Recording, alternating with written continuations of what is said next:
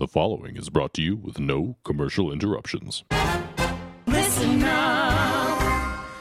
Okay, just hit record and just talk a little bit so I can Hello. Get in the groove.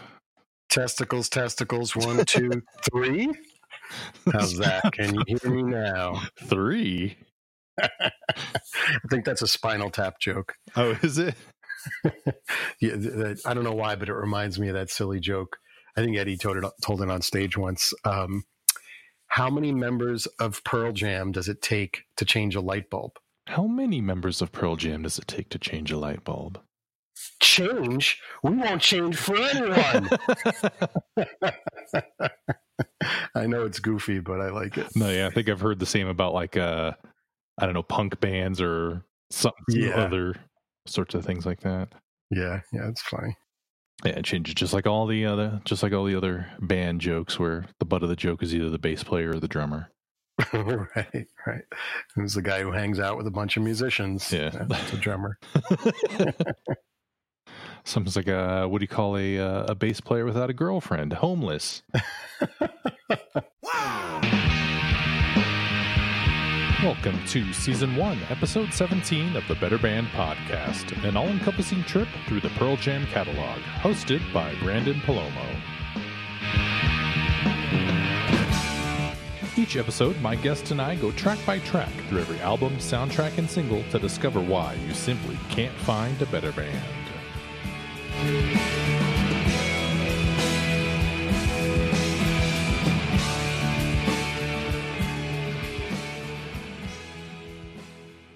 Brandon back on the Better Band Podcast with my guest today, Fred Galpern. Hello, Fred.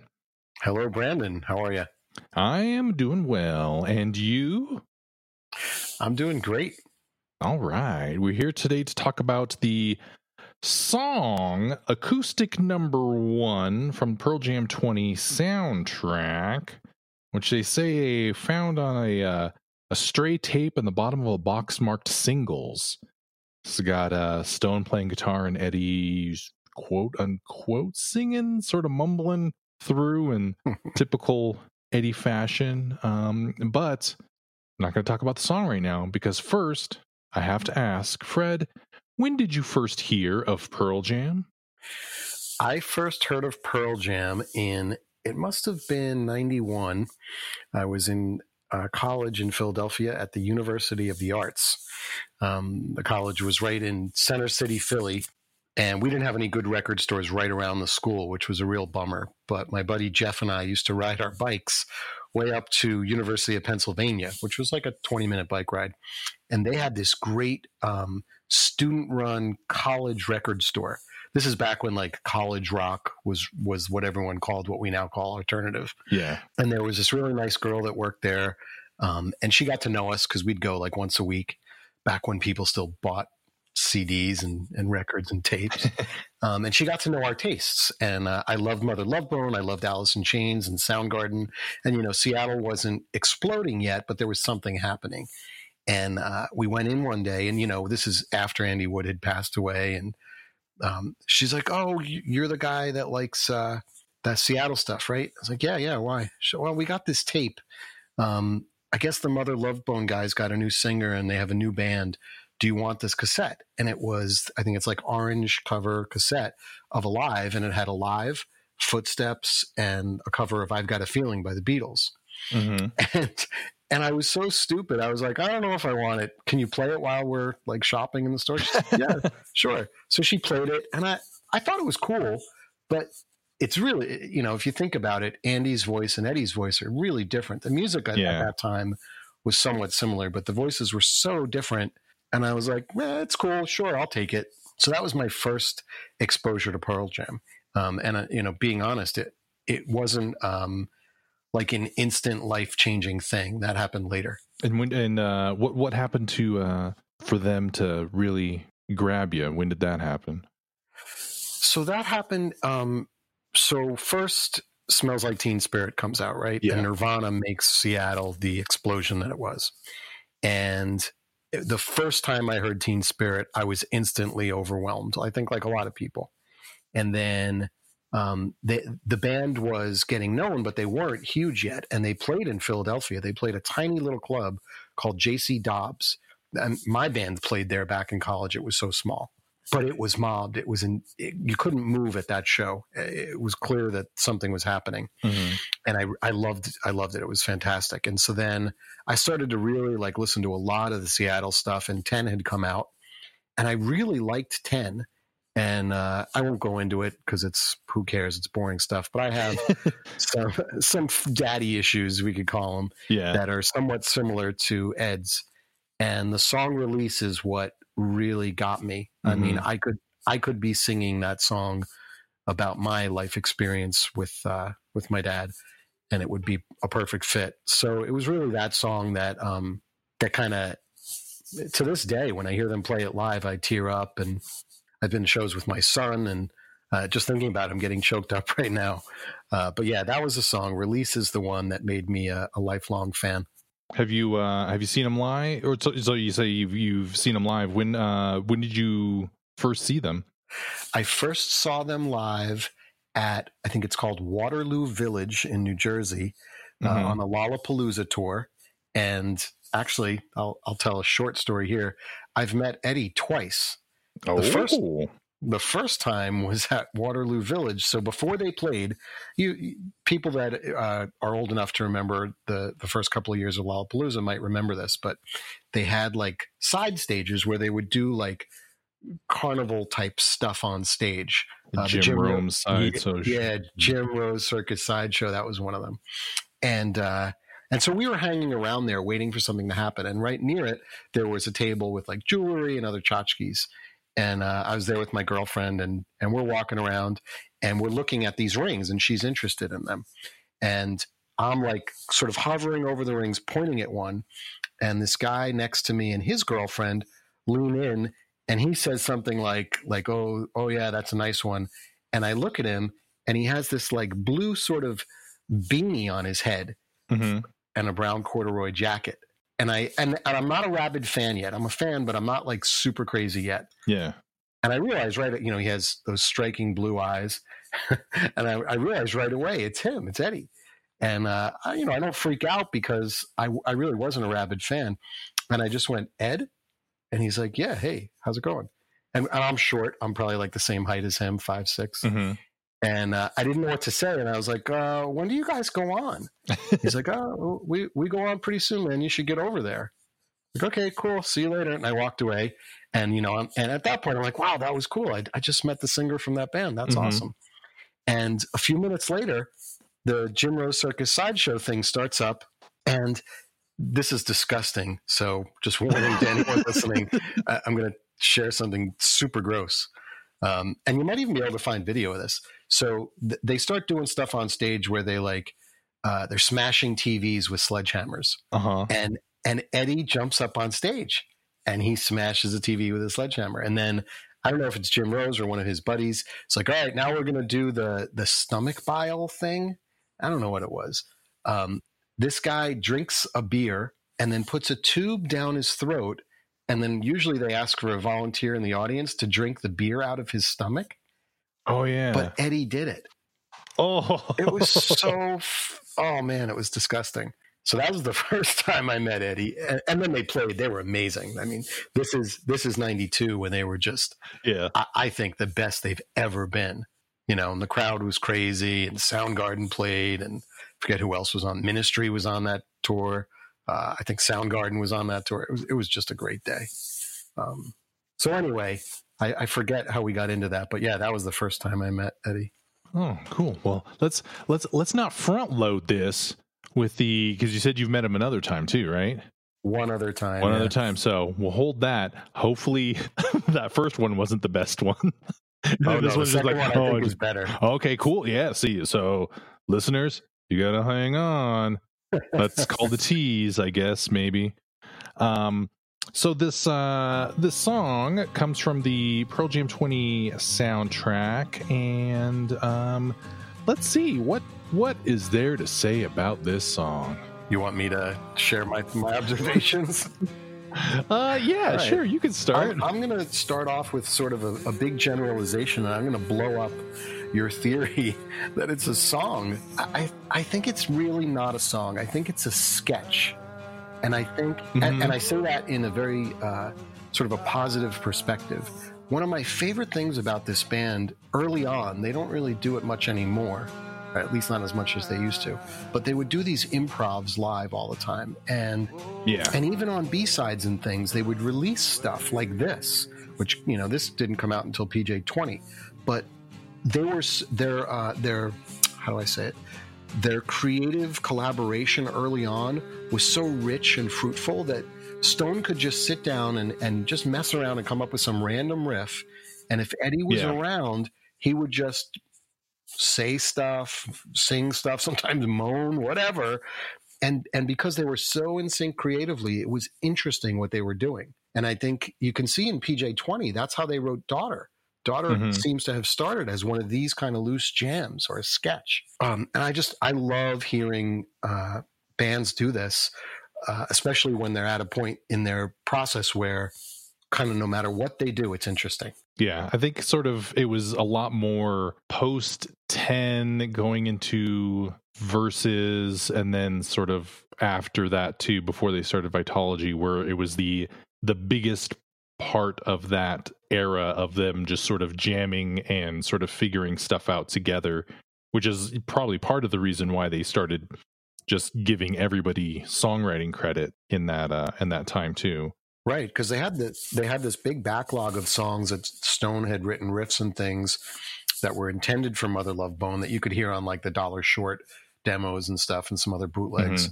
And then, you know, there's that legendary week when Eddie first came to Seattle and all they did was play together for 6 days and some new songs came out of that. And then, you know, they go on and they release 10 and they're a huge success. And the record company's saying, okay, record number 2 coming up. You guys better have material. And they're on tour. How else do you write other than just find these moments to sit together on a tour bus or in a hotel and just see what you can come up with? Yeah, I think that oh, don't know how to transition out of that. Okay, editing this out. That's all right.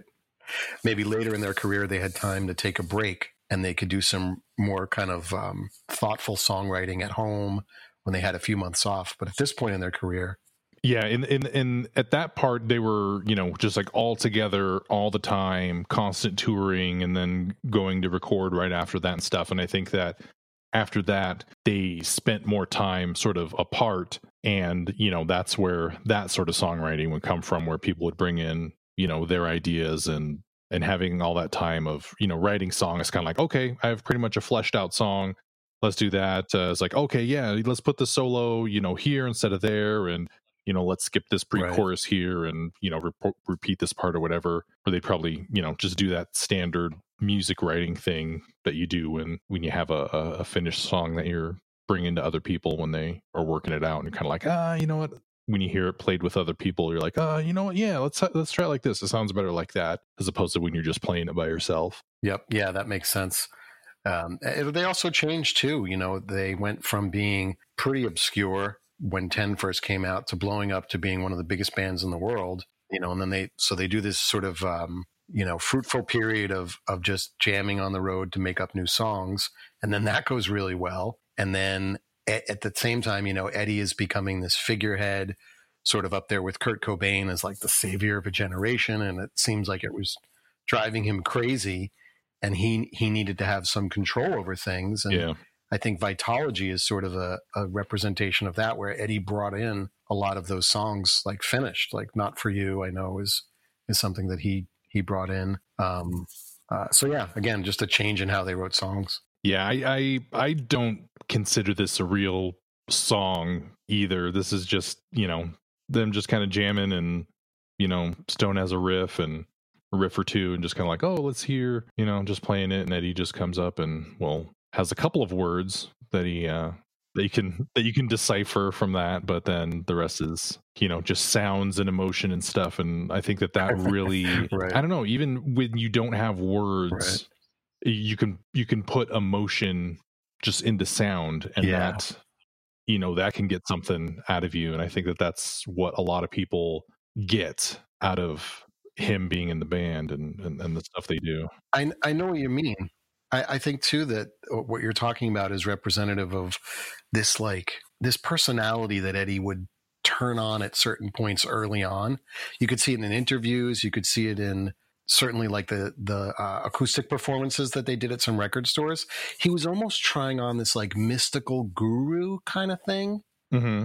And then, he totally backed away from that when the fame hit. He was like, no, I don't want anyone looking at me at all.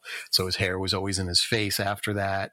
And this song, the way that he's, I pull myself away and fell from the sky, and these different lyrics that, to me at least, they're in that like mystical guru version of personality that he was testing out. I thought it was really interesting, but I'm glad that he didn't go that route, because I think some of the stuff that he did later on, like Yield and Avocado, those are my favorite. That sort of version of his singing is my favorite. Yeah, he I think he had an air of authenticity that I think the whole Seattle scene had, compared to the butt rock sort of stuff that was around at the time, that I think people could trust in, especially Right. Especially disillusioned Generation X. That'd be like, my parents don't understand me, and this guy's like talking to me. He's got, he's a real guy. He's not, just some guy that the record company is trying to mold into somebody that they want and trying to make a star and stuff. He's just a guy like me who was working at a gas station or whatever, and just kind of comes out. Right.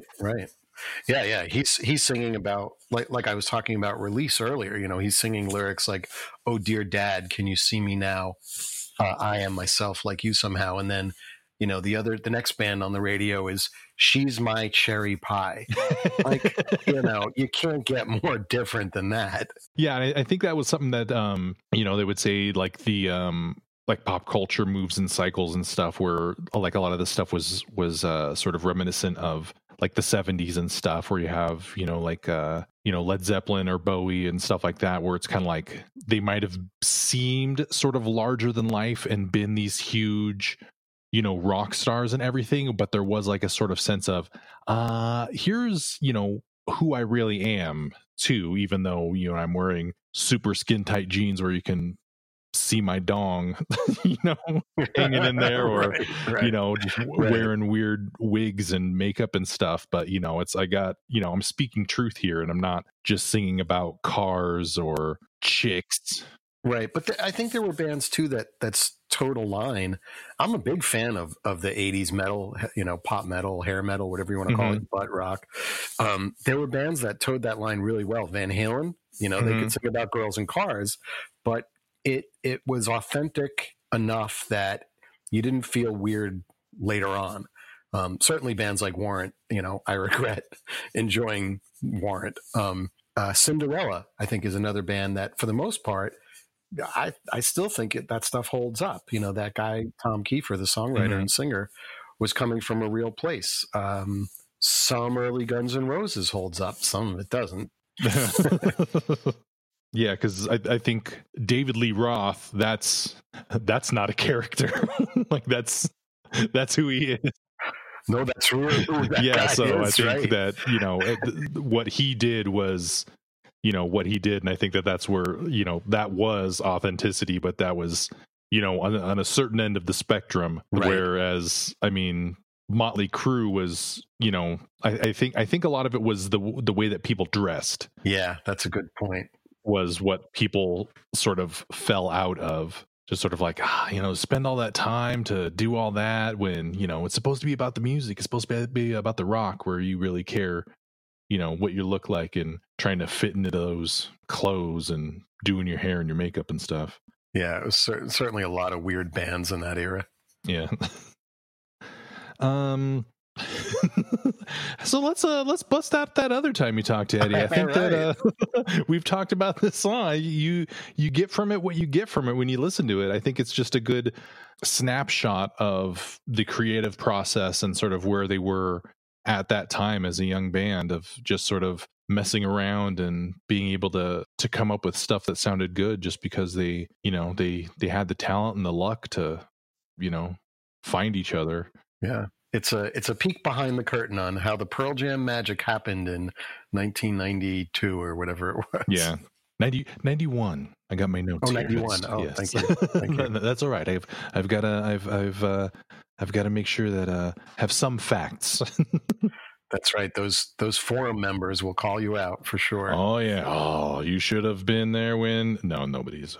I haven't gotten any corrections yet. So if you have any corrections, send them to whitehouse.gov. That's because I don't want to hear them.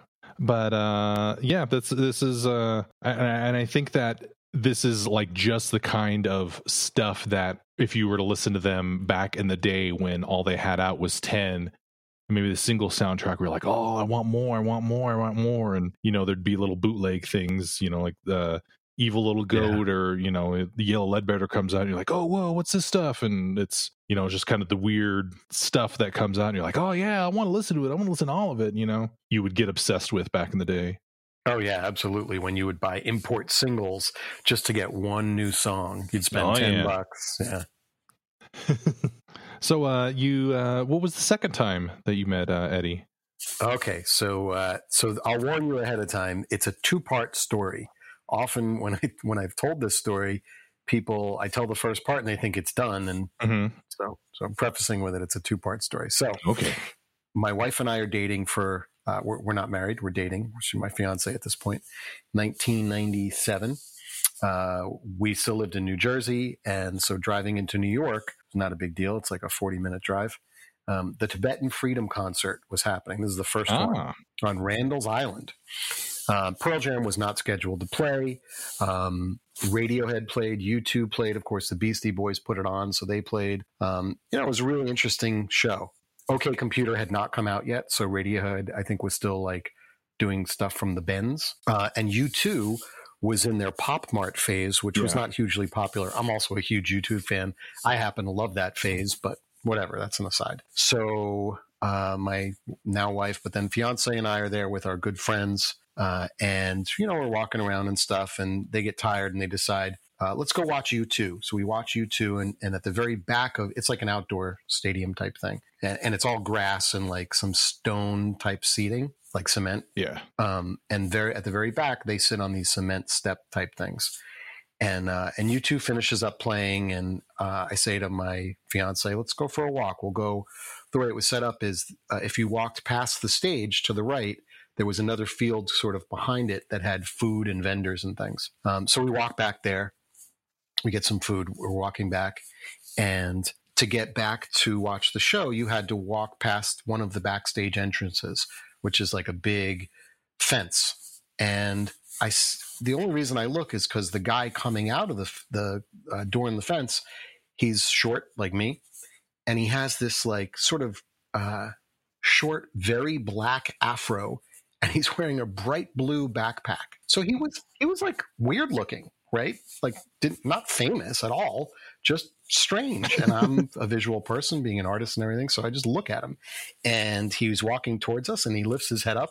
And I see these 2 electric blue bright eyes. And it's this guy that I've met before. It's Eddie. And I just kind of freeze. And at this point, I'm a huge Rabid fan, like this band changed my life kind of fan. And I elbow my fiance, Jen, that's Eddie. She's like, no, it's not. I was like, yeah. Oh, and he had like a little scruff, which, was very unusual at that point. He just looked different. And he walks past us, and I turn around and I yell, Ed, hey, Ed. And he stiffens for a second, but then keeps walking. So he knew no one was going to recognize him. And I guess he didn't want to be recognized. No security. He's just walking around by himself. And Jen's like, see, it wasn't him. I was like, no, it is him. Didn't you see him stop? She's like, whatever. You're such a nerd. I said, well, I'm going to go say hello. And she's like, well, I'm not. I'm going back to our friends that are sitting on the steps over there. So I said, all right, I'll meet you later. So I follow him, and he stops at one of these tables to like sign a petition, because this was the Free Tibet show. And that was actually a really good thing that they were doing, collecting signatures. So I went up right next to him and I signed the petition, and he saw me looking at him, and he looked at me, and he stuck his hand out, and I said, hey, Ed, I just want to say hello. And like, I was very nervous. And I said, I just want to say thank you. Your music changed my life. And he like did one of those handshake things where he like pulled me closer to him. He looked me right in the eye and he goes, "No, you did it. You changed your life." And he freaked me out. Like it was really like passionate and not at all what I expected to hear. Like I thought he was probably going to say, "Oh, thanks, blah, blah, blah, whatever." And so I said, I didn't know what to say. And I like froze. And he, shook my hand real firm and everything. He said, "All right, see you later." And he walked away. And I walked away like sort of in a daze, like, oh my God, I just met probably my favorite songwriter of all time, my favorite singer of all time. And I kind of acted like a doofus. And so I collected myself. And remember, look up pictures of him from that, because him and Mike actually played the next day. They were unannounced, but they played a few songs. Look up pictures. You'll see what I mean. He looked really different.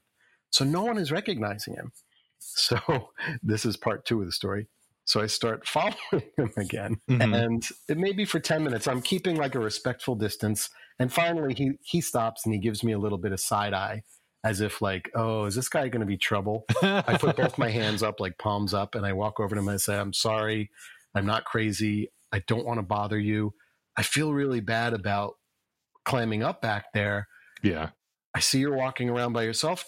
Do you mind if I just hang out with you a little bit and we just talk?" And he totally like just sort of calmed. He's like, "Yeah, sure. What do you want to talk about?" And I was like, "Well, I think I've read in interviews you were a big U2 fan, right?" It's like, "Oh yeah, I love those guys." I said, "Did you watch their set?" He said, "Yeah, I watched the whole thing." And then he asked me, he's like, "What did you think?" And I was being honest. I said, "Well, I've seen them a bunch and I thought they were good today, but I was disappointed in the songs. I would have liked to, I forget what song it was. I would have liked to hear this song or that song." And he's like, "Yeah, I know what you mean. I was looking for some different stuff too, but it's so hard when you play these shows." And then for like 10 minutes, we just talked about U2 as a couple of fans. And there was no there was nothing weird about it. It was just, he's just super regular. It was great. It totally calmed me down. He didn't seem to like be freaked out that I was like semi-stalking him. And, and at the end of like about 10 minutes, it was like a very natural end to a conversation. And I said, "Well, thank you so much for talking to me again. Have a great day." And he gave me like sort of a bro hug type thing, handshake hug thing. And that was it. And I went back to my fiance and our friends and I told them what happened and they all made fun of me. But yeah, it was great. Cool. It was a really cool experience. Yeah. How many of you people listening have had that experience? Write in and no. Yeah, turn that into plug for me. But speaking of plugs, I think we're here at the end of the show. And do you have any projects or social media you'd like to get out there? Speaking of plugs, right? I'm in a band called Plug. Oh, yes. I'm the singer, songwriter, guitar player. We're a four-piece alternative rock band based here in Providence. We just put out our first EP. It's called Block Out the Sun. You can find it on Spotify, and I think, Brandon, you're going to share a link. Yep. We're also on Facebook and Instagram and all that. And keeping it in the kind of Pearl Jam family world and all that, we have a really special guest did some background vocals on one of the songs on our EP. And sadly, he passed away recently. That's Sean Smith. So yeah, so if you're a Sean Smith fan, you can hear him doing some vocals on one of our songs. All right, awesome. You know what? Let's have you back, and then you can tell the story about how you got Sean Smith. Oh, wow. Yeah, I'd love to do that. That's great. Yeah, see, see, now you got to listen to that episode too, people. Teasing it out. I like it. Oh, yeah, that's how you do it. I've only done, almost 20 episodes now, and I think I got the hang of it. All right. Well, thanks so much for coming on, Fred. And yeah, I'll definitely have you back once we start talking about versus songs. Awesome. Thanks, Brandon. Thanks for having me. The Better Band podcast is produced by listenupreno.com and Brandon Palomo and published using a Creative Commons Attribution Share-alike 4.0 license. Please visit creativecommons.org or email listenupreno@gmail.com for more details. All music played is owned by the respective publishers and copyright holders and is reproduced for review purposes only under fair use.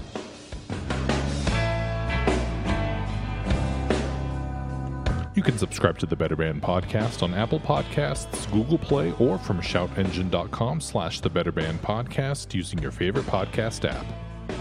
You can find us on Twitter and Instagram at ListenUpReno.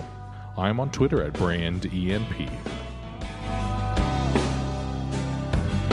If you would like to be a guest on a future episode, send an email to betterbandpod@gmail.com or send any insights and stories you'd like to share, and I'll read them on the season finale episode.